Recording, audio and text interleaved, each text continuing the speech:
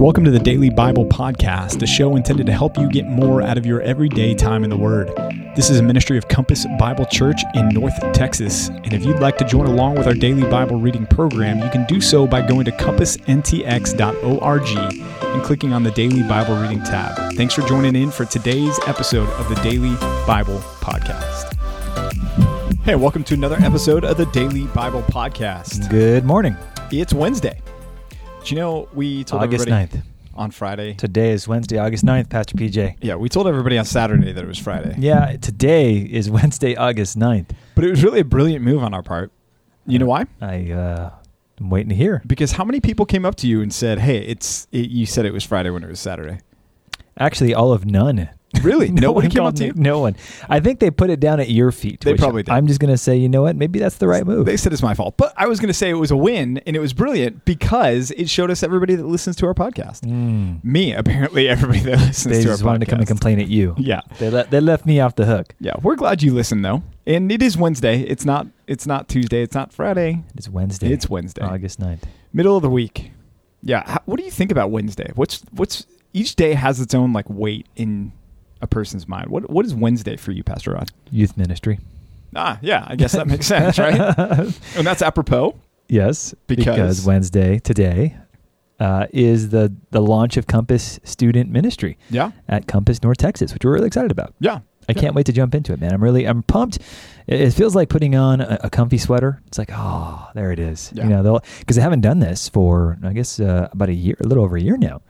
As we prepared to launch last year, I was moved out of youth ministry, and now I'm jumping back into it. Hopefully not forever, although I do love youth ministry, so you might have to have a hard time getting me out of it. But I am excited to start something new here. You're to be 80 years old with your walker going in. Youngins, Jen. Summer camp. Tears. Summer. Hey, man, we have Pastor Mike do our summer camp every year, and he's like, what, 65, 70 now? Yeah, something up somewhere in that ballpark. Yeah, so you'll be doing it. Maybe a little high. You'll be doing it. I don't know, man. The senior lead pastor. Yeah. There'll be a true senior pastor at that point. Nice. Senior pastor. Well, hey, we are in Psalm 85 and 86 and 87 today. And Romans 9. Stop trying to skip it. I know what you're trying to do. You're trying to skip it. Like, what Romans 9? We're just going to do Old Testament today. No, we'll get to Romans 9 as well. Didn't you write your doctoral dissertation on Romans 9? I did. So I did. Feel like we're going to spend some time on that. I'm not even going to say anything. Romans 9. I'm just going to shut my mouth and just listen. Yeah, you would lay out on Romans 9. All right. Hey, Psalm 85. Psalm 85, just a reminder here. It's helpful to be encouraged to think about these superscripts from time to time. And it says the Psalm of the Sons of Korah. That's a pretty broad, generic category there. It doesn't really narrow things down for us, even like Asaph, right? I mean, and we've talked recently about Asaph. Where was Asaph? Were there multiple Asaphs? Because it seems like there were some that were earlier, and maybe he's writing about exile as well. But the Sons of Korah was a designation for the descendants of this Levitical priest named Korah, who was they were tasked with the music for the temple, and so this could be really any time frame in that window there. And when we read the psalm, it really seems that they're in a situation, whether they're in exile or not, it's hard to tell, but things are not good for Israel because this whole psalm is a plea for God to bring Israel back to her former glory. So maybe this is divided kingdom, maybe this is just the things are not good, potentially even under the reign of David and him running for his life. It feels like this happens a lot. Yeah, we're not sure exactly all that to say what the time frame is for this psalm. But its sentiment is great. I mean, verse 4, restore us again, O God of our salvation. Verse 6, revive us again. Show us your steadfast love. I was encouraged by verse 9, surely his salvation is near to those who fear him. Yeah, I got that too. A good reminder to us that the fear of the Lord is good and right. I remember talking with somebody back in California that said the fear of the Lord is not for Christians. I've heard that multiple times. In fact, I've heard people say that fear is actually a sinful response to God under the new covenant because we're not in the same relationship. Yeah, and I guess I have never bought into their argumentation there. I think we are encouraged to fear the Lord. Even Peter, what does Peter say? He says, conduct yourselves with Fear throughout the time of your exile, right? And fear of who? Not fear of man, not fear of the world, not fear of the devil, not fear of the enemy, but fear of God. So I don't think there's a disconnect. I think as believers, it's right and good for us still to have a fear of God. What kind of fear? Flesh that out. What should that fear look like, sound like, feel like even? Is it the same kind of fear we're used to? It's not a fear that produces an anxiety that says what's going to happen. What if? It's not a fear of, oh man, this one is a threat to my life and I'm fearful and I need to preserve my life. It's a fear that recognizes the power and the awesomeness of God and just says, okay, God, I respect you. I want to abide by your guidance in my life. I love you. I'm devoted to you. It's that kind of a fear. So in no sense would you use it in its traditional form, to be afraid of. I really don't think there's that kind of a fear there. In fact, John says perfect love casts out fear, and that fear is a fear of judgment that John's talking about, right? Fear of condemnation. Right. So if we no longer have a fear of condemnation, Romans 8:1, or a fear of judgment, then I don't think we fear in that traditional sense of the word. Would you agree with Tim Keller? He writes here, obviously to be in fear of the Lord is not to be scared of the Lord, even though the Hebrew word does have overtones of respect and awe. Fear in the Bible means to be overwhelmed or to be controlled by something. To fear the Lord is to be overwhelmed with wonder before the greatness of God and his love. It means that because of his bright holiness and magnificent love, you find him fearfully beautiful. That's from his book, The Meaning of Marriage. Would you agree with that? Would you add to that? Would you add or take away anything from that? No, I think that's helpful. I wasn't sure where he was going towards the end there, but made me think of the throne room in Isaiah 6, the overwhelmed fear that Isaiah had, and I think there's a differentiation even to be made there, because Isaiah, until the angel was dispatched with the coal from the altar to touch his lips, Isaiah was fearful that God was going to consume him in his holiness. But I do think that reverence, I do think that awe, I do think that, I mean, look at John in the book of Revelation. John is falling down at the feet of angels.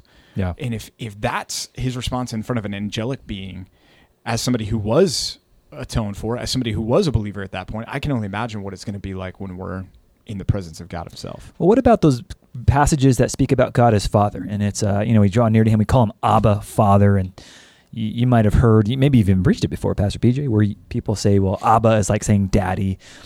Maybe that's an over sappy, sentimental form of understanding our relationship with God, but would you agree with that? Is that something we should do? Yeah, it's there. I've always preached Abba as it was a term reserved for intimate family. I think, when people say daddy God and things, it kind of makes my skin crawl. That makes me feel weird, man. Even you just saying it, I just got goosebumps. Yeah.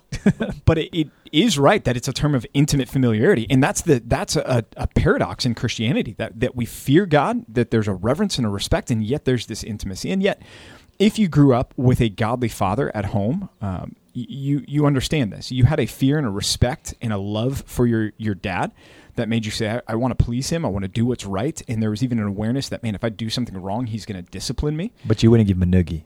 I wouldn't give him a noogie. No. Balance that, though, with this intimacy of going when you're that little child that you can crawl up in your dad's lap and you've got that familiarity, that love with him. So there's this duality in our relationship with God where we completely trust him, and there is no fear of being cast out from his presence because we belong to him, because he is our Father, because he is our Abba.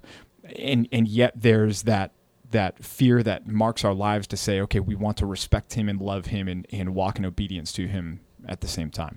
So one of our distinctives is that we have a high view of God, and part of that high view means that we do encourage and endorse and undergird the fear of God with the Word of God. We don't want anyone to be confused about that. We are a church that does seek to hold him in high esteem because, as we've said before, the Bible holds God in high esteem. And we don't want to violate God in any way by thinking of him in lowly, categorically human-only terms, even though you might say, well, Jesus embodied himself in humanity, which is the glory of it all.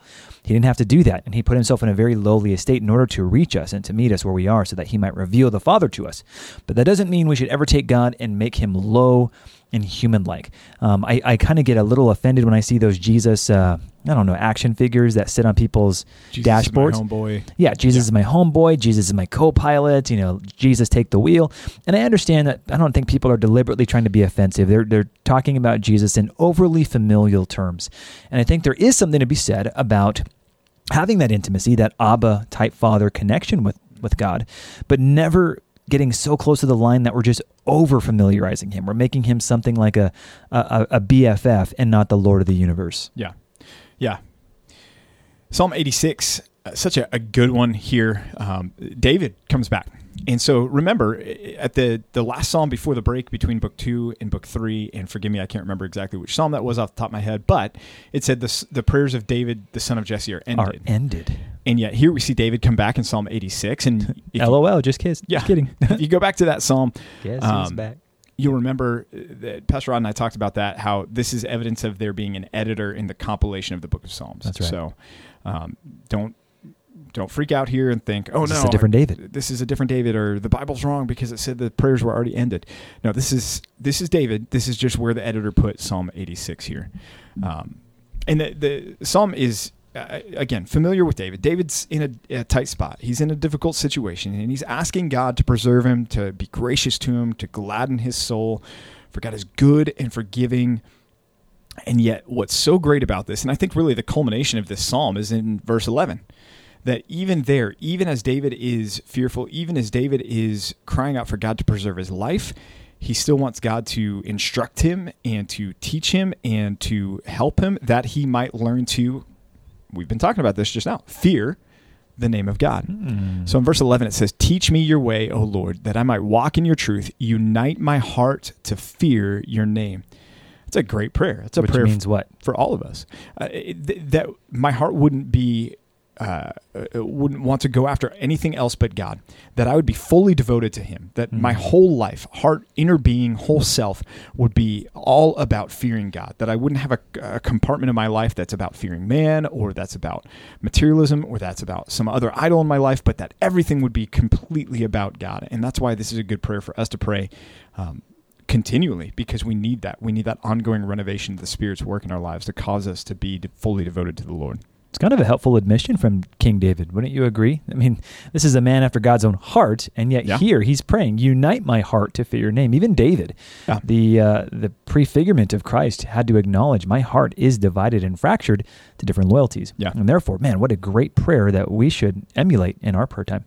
Yeah. You may have found a familiar verse there in Exodus, or in Psalm 86:15, which calls back to Exodus 34:6. In Exodus 34:6, in that chapter there, Moses asked, "Can I see you, God?" He wants to see God. And God puts him in the cleft of the rock and passes before him and declares his name as he passes by. And this is part of what he declares, that God is a God merciful and gracious and slow to anger, abounding in steadfast love and faithfulness. And what I think is so cool about that is not just all of the attributes of God that unpacks for us, which those things are amazing. It's amazing that the creator of the universe, the perfectly holy God, is also merciful and gracious and slow to anger. Praise God, he is slow to anger. I thank him for that every single day. Abounding in steadfast love and faithfulness. But what's so cool about this too is it shows that David knew his Bible, right? David knew the Torah. He knew Exodus 34 and was calling that to mind here as he's praying to God and writing this psalm, which is pretty cool. Yeah, he had it ingrained, memorized. Yeah. So that's Psalm 86, just a great one for us to return to time and time again, especially verse 11 there. Psalm 87 is a psalm kind of just, it's praising God by praising Jerusalem, praising Zion, the city of God, the city where God would cause his name to dwell. And so it's a short psalm, but it's a psalm that is exalting him. Surprising in what sense? We'll take a look at verse 4. Among those who know me, I mention Rahab and Babylon and Philistia and Tyre and Cush. These are not Israelite cities. Right. In fact, Rahab was oftentimes a stand-in name for Egypt. And so you have Egyptians, you've got Babylonians. Rahab and a mythical sea creature on top of that. So don't get that confused. Right, because we see that in another one of our Psalms, I think maybe tomorrow. Gentiles are there, which is really encouraging. It's a hint toward what would be the future. I mean, you're a Gentile. I'm mostly a Gentile, even though I do have a little bit of Jewish in me. We are here because of passages like this, where God was making clear to Israel, hey, it's not just about us. It's going to be about the nations in the future. Yeah. Which, speaking of, Paul's addressing that in our New Testament reading. He's beginning to deal with, okay, Paul, the law is not our source of justification. So what do we do? What of Israel now? Is Israel just off out of the picture? Are we done dealing with Israel? Is God done dealing with Israel? What are we supposed to do? Here we go. Romans chapter 9. All right, I'm going to take a break. I'm going to unplug my microphone. You're going to just run away? Here I go. Disclaimer. These opinions is solely those expressed by the I Bible. distance myself from this. Just kidding. Hey, the beginning of Romans 9 has always just left me shocked. I mean, Paul here, he expresses this statement that is amazing, and it shows his heart and his love for his own people. When he says, I wish that I myself were accursed and cut off from Christ for the sake of my brothers, my kinsmen, according to the flesh. In other words, he's saying there, I would give my salvation if it would mean that I could guarantee the salvation of all the rest of my Jewish countrymen. That's a love that is, talk about a missional heart. That is phenomenal to hear that. Can I ask you to clarify then? Verse 3 says, for I could wish. It's such a strange phrasing. I thought, okay, is Paul saying that I do wish this? Or if push came to shove, if I had the opportunity, I could wish this. Is that how we should understand it? Right. Yeah. Paul's not suggesting that somehow this is a real hypothetical scenario or a real hypothetical. It's not a real scenario where he could actually say, okay, God, I'll give my salvation for the salvation of all of them. He's simply expressing how much he loves his kinsmen, his countrymen here. And so he's saying, look, this is how much I love them. If this were even possible, I would, do this. This is not Paul, selling his soul to Satan in exchange for, something else, or giving up his salvation in exchange for the salvation of others. That's not what we're reading. We're really just reading the heart of Paul. But then he goes on to praise Israel here. They are the Israelites, and to them, present tense, okay? That's an important distinction here that we need to remember. To them presently belong the adoption, the glory, the covenants, the giving of the law, the worship, and the promises. To them belong the patriarchs, and from their race, according to the flesh, is the Christ, the Messiah, who is God over all, blessed forever. So Paul's establishing here, we're not throwing Israel out. We're not throwing the baby out with the bathwater of justification by the law. There's still a purpose for Israel. But then he's got to explain, okay, so then what? What of the Jewish people that are still trying to justify themselves by the law? Are they still God's people? Are they still part of the promise? And this is where in Romans 9, he begins to differentiate. And he begins to get into the concept here that not all are children of Israel. Not all Israel is natural Israel. And he says that in verse 6. It's not as though the word of God has failed. For not all who are descended from Israel belong to Israel. Not all are children of Abraham because they are his offspring. But through Isaac shall your offspring be named. That means that it's not the children of the flesh who are the children of God, but the children of the promise.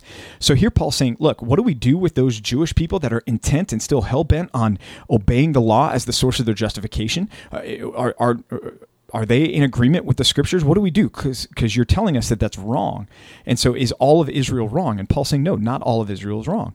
But there's a distinction. There's the children of the promise and the children that are natural children of Israel. What does children of the promise mean? Children of the promise goes back to Genesis 12 and Abraham's the promise God made to Abraham, that when he said, through you, Abraham, shall all the descendants of the earth be blessed. The Abrahamic covenant, as it goes on then in chapter 15 as well, when Abraham is promised these numerous descendants, Paul's introducing here, it's not simply about DNA and genetics and biology here, that it's about the true children of the promise, and those that are trying to live according to the law are betraying that they're not actually truly children of the promise.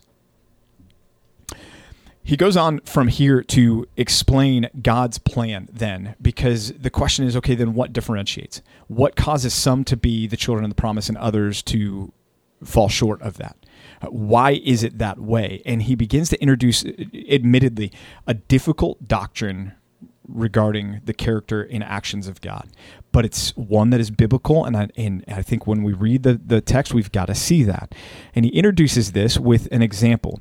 He says this. He talks about Rebekah, and he says in verse 10, and not only so, but when Rebekah had conceived children by one man, our forefather Isaac, though they were not yet born, they had done nothing, either good or bad, in order that God's purpose of election, okay, might continue, not because of works, but because of him who calls. She was told, the older will serve the younger. As it's written, Jacob I love, but Esau I hated.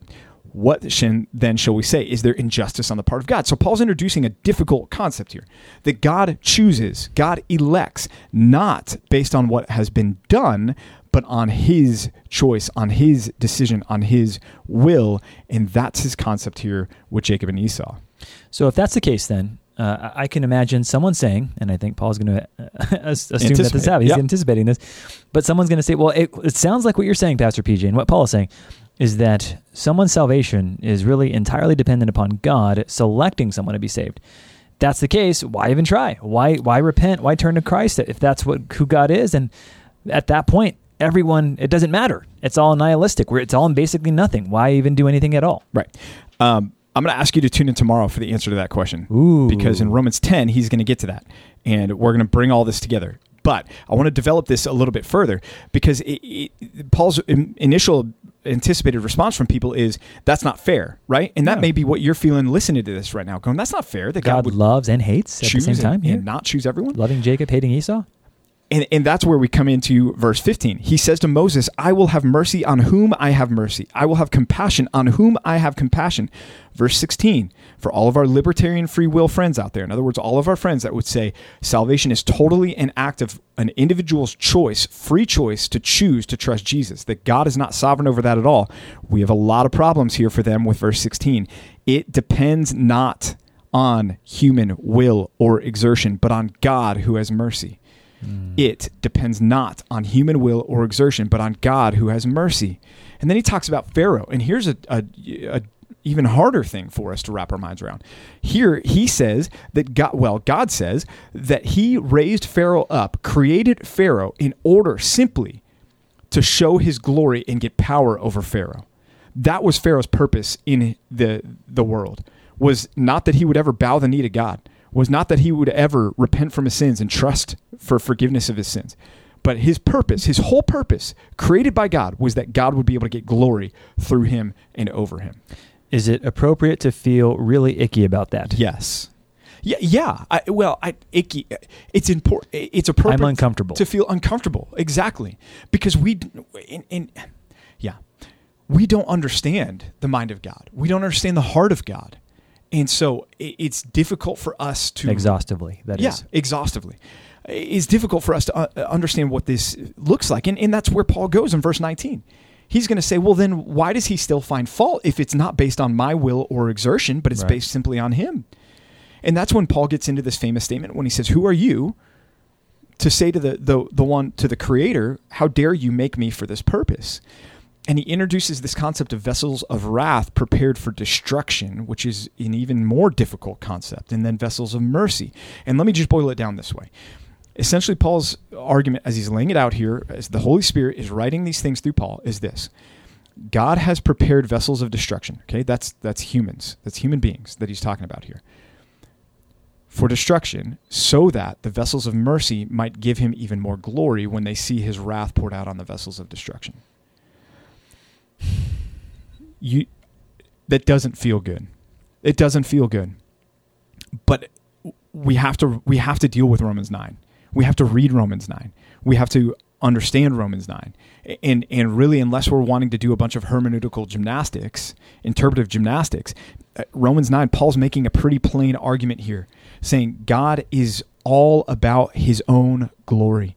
That's what this is all boils down to. It's not about what's fair or not fair according to our perspectives, right? And even our minds that we have right now, where the synapses are firing and we're making decisions in our minds to say that's not fair.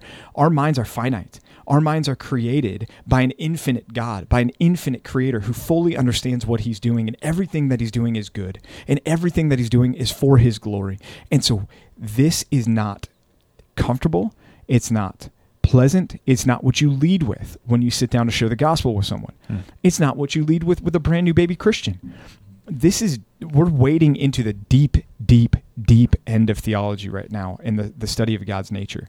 But it's important for us to understand because Paul's explaining why things are going the way they're going, why it looks like God has set aside Israel for right now and he's doing something different. And he's trying to explain this is why it looks like there's a bunch of people in Israel that are going the wrong direction right now.